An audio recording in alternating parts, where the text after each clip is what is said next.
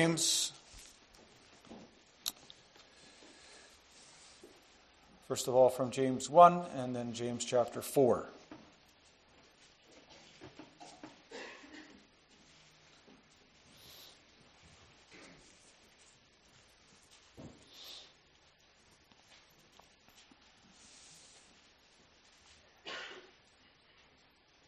James chapter 1, verses 1 through 8. James, a servant of God and of the Lord Jesus Christ, to the 12 tribes in the dispersion, greetings.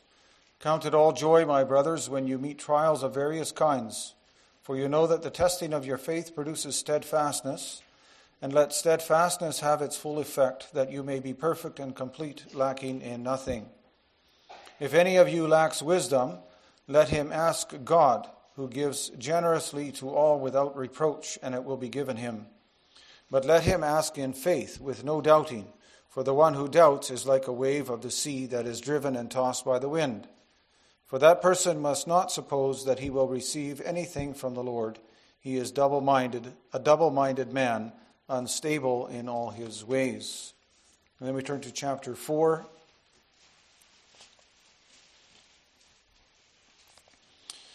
What causes quarrels and what causes fights among you? Is it not this, that your passions are at war within you? You desire and do not have, so you murder. You covet and cannot obtain, so you fight and quarrel.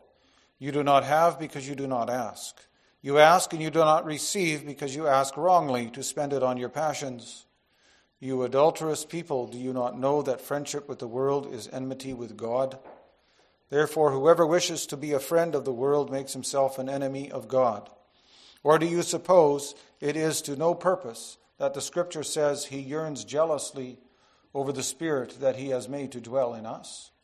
But he gives more grace. Therefore it says, God opposes the proud but gives grace to the humble. Submit yourselves therefore to God. Resist the devil and he will flee from you.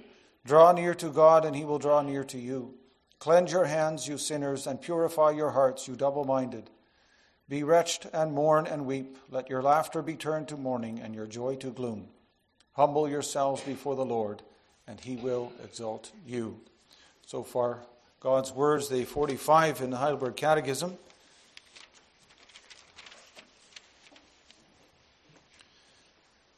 Where we have a summary of what the Church confesses concerning prayer.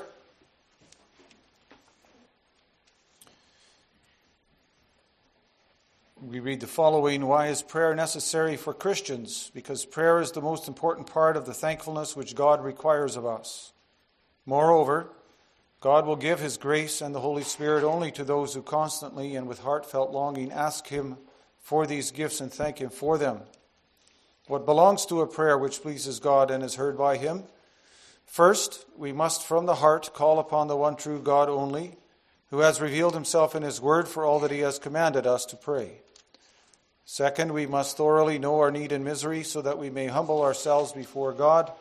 Third, we must rest on this firm foundation that although we do not deserve it, God will certainly hear our prayer for the sake of Christ our Lord, as he has promised us in his word. What has God commanded us to ask of him?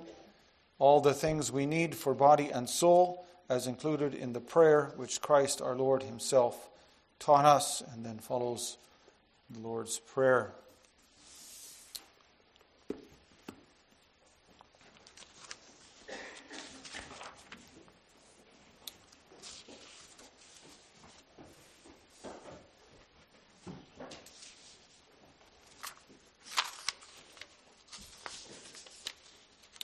Brothers and sisters in the Lord Jesus Christ,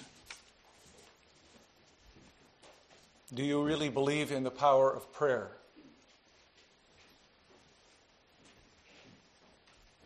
It's not an uncommon question. If God has planned everything in your life, is there still any value in praying? If God already knows your thoughts before you speak them,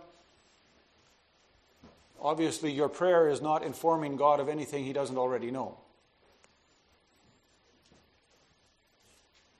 And the Lord is sovereign and he knows everything, and he providentially guides everything in your life. So, is there still a place for prayer? Sometimes the answer to that question is, well, you have to pray properly. You always have to pray, Lord, not my will be done, but your will alone. And that way your prayers are always answered. But if we say that with a kind of a defeatist attitude, is that still really a prayer?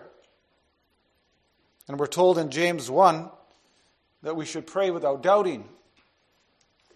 Well, this afternoon we're going to explore the answers to these questions. So I've summarized the sermon with the following theme and points. The Lord gives us the gift of prayer. We'll see that this gift is evidence of His grace, that it teaches us to trust in Him, and is accompanied by His blessing. When we speak of God's sovereignty and His providential care for all things, we have to keep in mind that our sovereign God created human beings and not robots. He created us with an intellect and with a conscience. We don't have an instinct like animals do. We're not pre-programmed, but God created us with a mind and a will and an ability to communicate. And it was and remains our obligation to use our mind and our will to work with that. And part of that obligation is to love the Lord our God. So mankind was created with a conscience, with self-awareness, and also with the awareness of God. And so we must conscientiously seek a relationship with our Creator. It is the Lord Himself who initiated that relationship with Adam by communicating with him. The Lord gave him and his wife a mandate, a task on earth. Genesis 1, verse 26 and following. The Lord gave them rules to follow. For example, you shall not eat of that one tree. He also walked with them and communicated with them in the Garden of Eden. Man was uniquely created by God so that he could walk with God, that he could communicate with God. That's how we were created. But of course, when sin entered the world, the communication between God and man was disrupted. It was broken. Adam and Eve did not take God seriously. They wanted to be like God. They no longer wanted to connect with Him. In fact, when God came into the garden after the fall, they ran away from Him. But then the great miracle is that the Lord took up communication with Adam and Eve again. It's as if He breathed new life into that relationship. He promised them redemption and a Redeemer so that they would be able to walk with Him again. And He made it possible for them to communicate with Him. He reinitiated communication with Adam. And that's why, for example, that we are told in Genesis 5 that Enoch walked with God.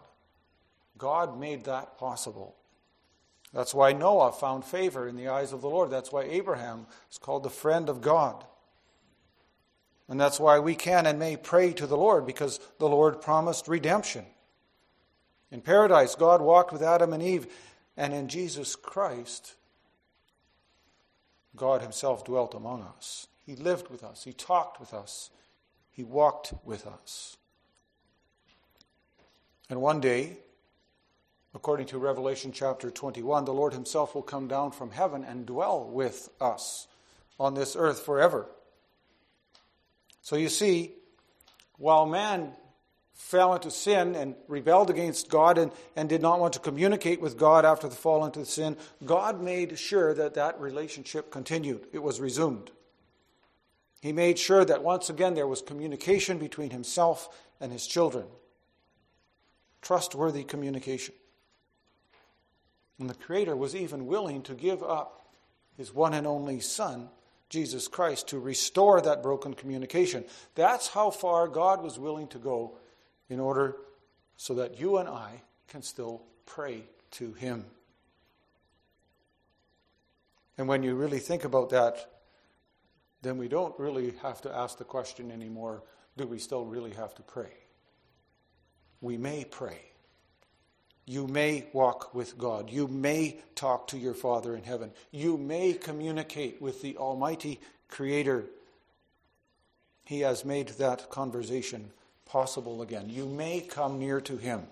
The Lord says in Psalm 50, "Call upon me in the day of trouble, and I will deliver you, and you shall glorify me." So we may all make our way on that road that God has paved for us. And that's how he shows us his grace and mercy. So, do we still really need to ask whether or not prayer is necessary? Of course not, right? The Christian prays. The believer is someone who takes advantage of that miracle of communication with God. We gladly make use of that miracle of communication that God created in paradise, which he reinstated after the fall, and for which he offered up his only Son. So we are thankful and happy to pray to the Lord. We are thankful that we are allowed to pray to the Lord. And so then we also use our prayers to offer that thankfulness to God for opening up the way of communication. Our prayers become sacrifices of thanks. Again, Psalm 50, the one who offers thanksgiving as his sacrifice glorifies me, says the Lord. And then prayer doesn't simply become a wish list of things that you send to God, a wish list that you send to God. On the contrary, thankfulness and praise is the most important part of our prayer. And that's because we realize, as we heard this morning too, that redemption that God has obtained for us in Christ, that's not just an ordinary gift. Right? When you come to the realization that you've been redeemed, when you realize how much sin and misery God has saved you from and forgiven, it becomes self-evident that we would turn to God in prayer. And yet, we are faced with the truth that many Christians often struggle with prayer. Sometimes we even neglect to pray, or we don't know how to pray, or we barely want to do it. There's often that we miss opportunities even to express our thankfulness. And that's why it's so wonderful, congregation, that the Lord commands us to pray. That's actually really a gracious command, isn't it? It's not an option. And so it's also good to have rules and habits for your prayer life. We should pray regularly and at regular times. Think of Daniel when he was living in exile in Babylon. He prayed 3 times a day on his knees. And in the Old Testament, the Lord instructed his people to replenish the incense on the altar of incense both morning and night. Well, that incense represented the prayers of God's people. And God made that a fixed ordinance for the priests to follow. And that is a principle that we can apply to New Testament believers as well, that we would pray at regular times, but also in between those regular times. In 1 Thessalonians 7, verse 17, for example, we're told to pray without ceasing. But that doesn't mean that we have to be on our knees with hands folded 24/7, but that our life should be marked by prayer. That we are practice and feel free to pray in all circumstances and all kinds of situations in life. If you're standing by the kitchen sink or driving down the road, or at the end of an evening when you're bringing your girlfriend home from a date, in all situations you may pray to the Lord. He himself chose that as a way for us to communicate with him. And he created us with a mind and a voice so that we can do that, so that we can walk with God in that way. The Lord also teaches us through the gift of prayer to trust in him. In Psalm 139, verse 4, we read, "Even before a word is on my tongue, behold, O Lord, you know it altogether." And our Lord Jesus says that God our Father knows what we need even before we ask it of him. Matthew 6, verse 8. Again, we can ask the question, do these texts then teach that prayer is actually not necessary after all? Does the fact that God is sovereign and all-knowing defeat the purpose of prayer? Well, indeed not, congregation. It's actually the other way around. In fact, his sovereign and providential care over us gives us all the more reason to be confident in our prayers. If our prayers would be nothing more than a Christmas wish list, only then would God's sovereignty be an argument against the value of prayer, but that's not what praying is. Praying is speaking to God in an intimate and trusting way, the way a child speaks to a loving parent. And the fact that the Lord already knows everything even before we begin to pray gives us every reason to put our trust and confidence in Him. It is precisely because God is almighty that we find refuge in Him. Imagine if God was not sovereign, if He was not all-powerful, if He was not all-knowing. Would you have confidence in praying to such a God? Then your prayers would just be a shot in the dark, wouldn't they? Instead, we are allowed to pray to the Almighty God who is the Father of our Lord Jesus Christ. And so we pray to a God who not only listens, but who is also capable and willing to hear our prayers. And then it's a great comfort that we can lay our worries and our burdens before Him as well. Because He already knows your sorrows and your pain.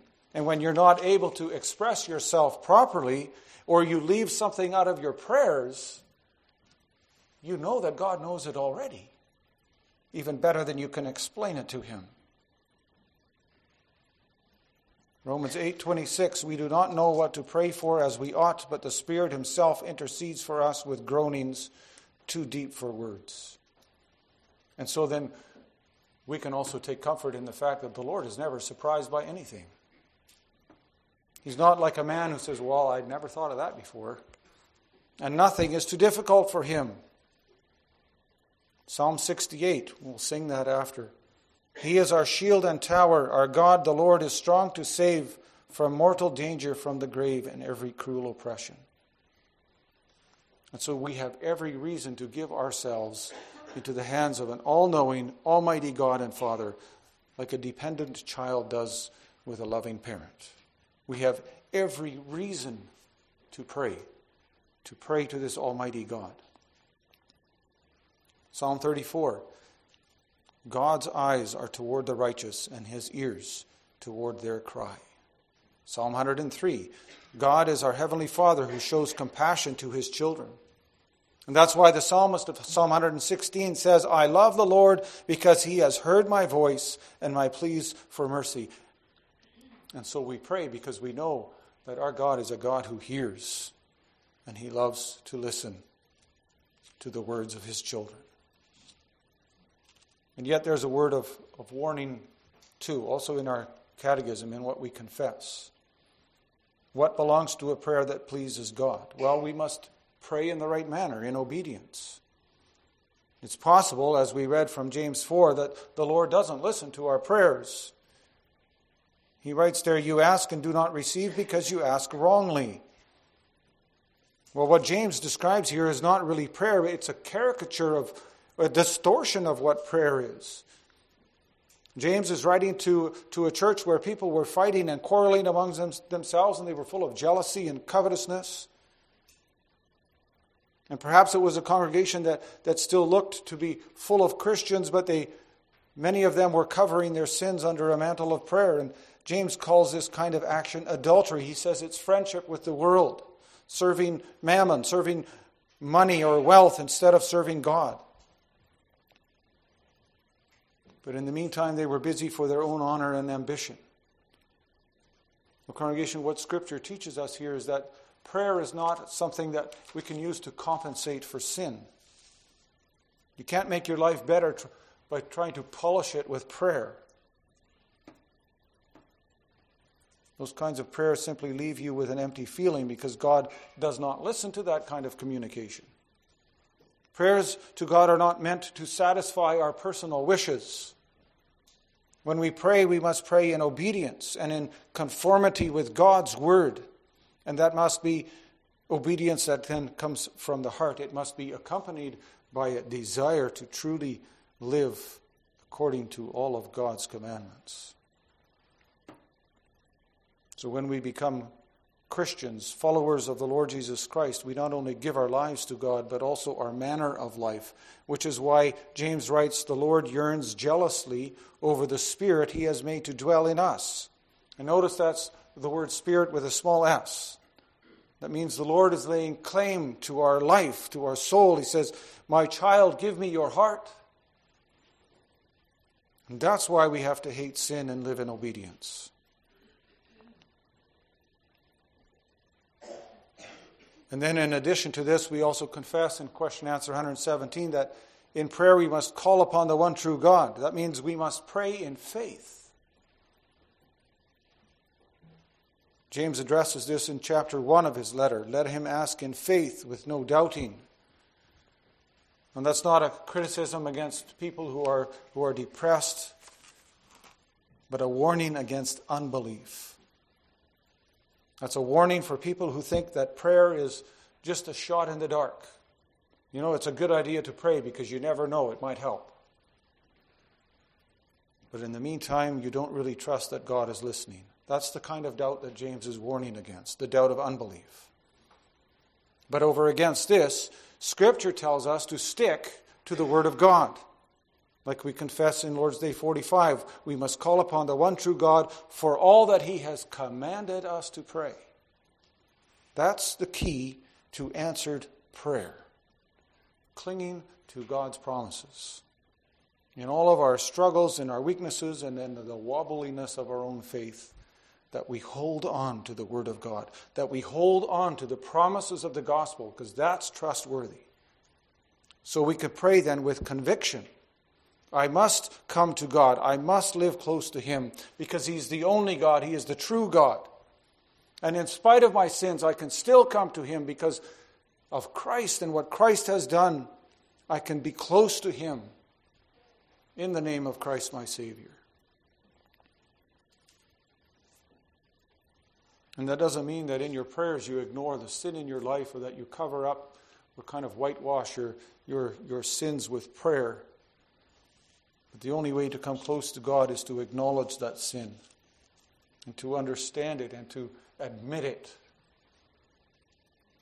and to ask the Holy Spirit to help you to repent from it.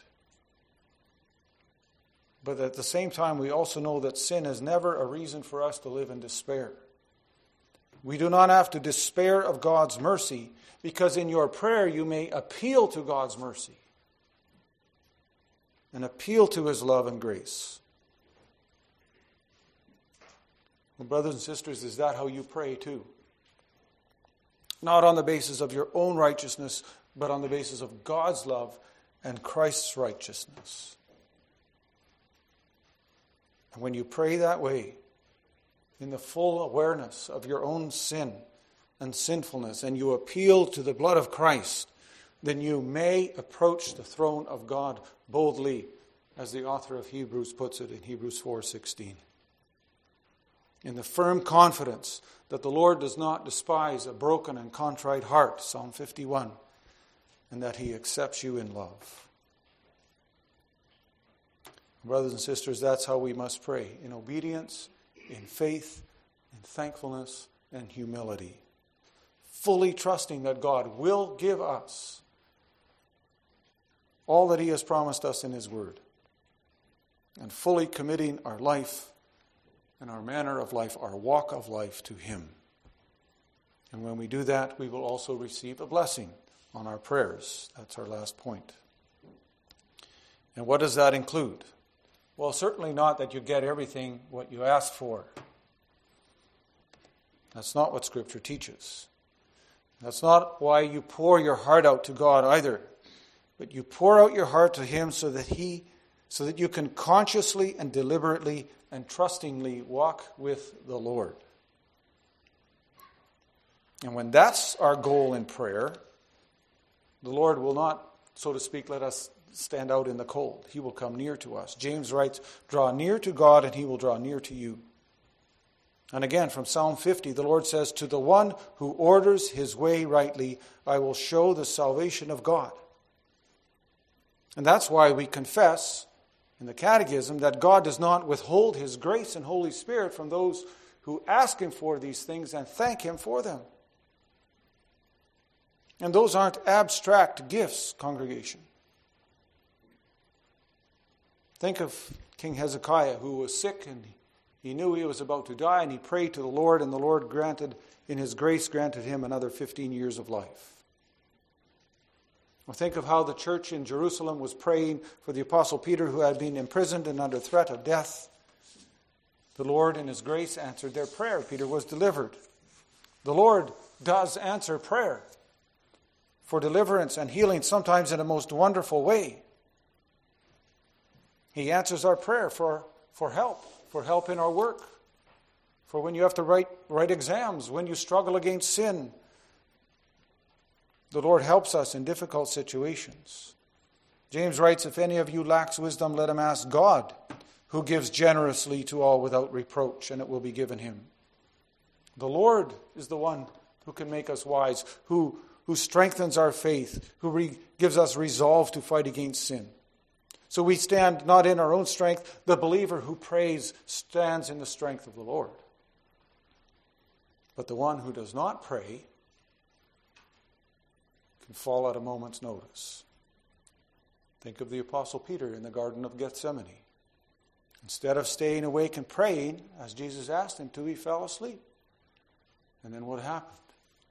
Before the rooster crowed 3 times, he had denied his Savior. That's why prayer is necessary. And that's why prayer is never useless or ineffective. So, boys and girls, are you praying? Are you praying that God would help you to honor your parents? And parents, are we praying for our children? That we would have wisdom in raising them in the fear of the Lord? Do we pray for strength and wisdom? Are we a praying people? And if we are not, then we shouldn't be surprised when we fall.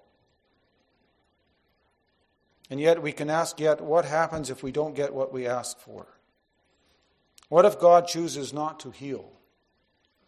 What if God doesn't give you the job that you ask for? What if he does not give you children or a spouse? What then? Were those prayers a waste of time? Certainly not. God still hears our prayers. That doesn't mean he just takes it as information. Not at all. He truly reacts to our prayers. But then we also have to remember that he hears us in his own sovereign way and in his good time. And that's why it's such a blessing to know that prayer is not a wish list. It's not a list that you give to Santa Claus at Christmas time. But prayer is living with the Lord. Walking with the Lord, putting your hand in his, putting your life in his. That when he says, no, this is not what I'm going to give you, but knowing that he will help you walk through that, even though he does not grant you your request. And that's why you can pour out your heart to God. Your thankfulness as well as your disappointments. And you can do this because you know that your Heavenly Father is wise and you can trust him. And you know that he loves you because he sent his Son to die for you. And nothing escapes his notice. And he never runs into situations that he cannot handle. He already knows how things will turn out before they even happen. And he never makes a mistake. He never says, well, I wish I could have done that better. God is not a man. And so we can always have peace. Because God always has peace with his own decisions. Because he is perfectly wise and just and gracious and loving.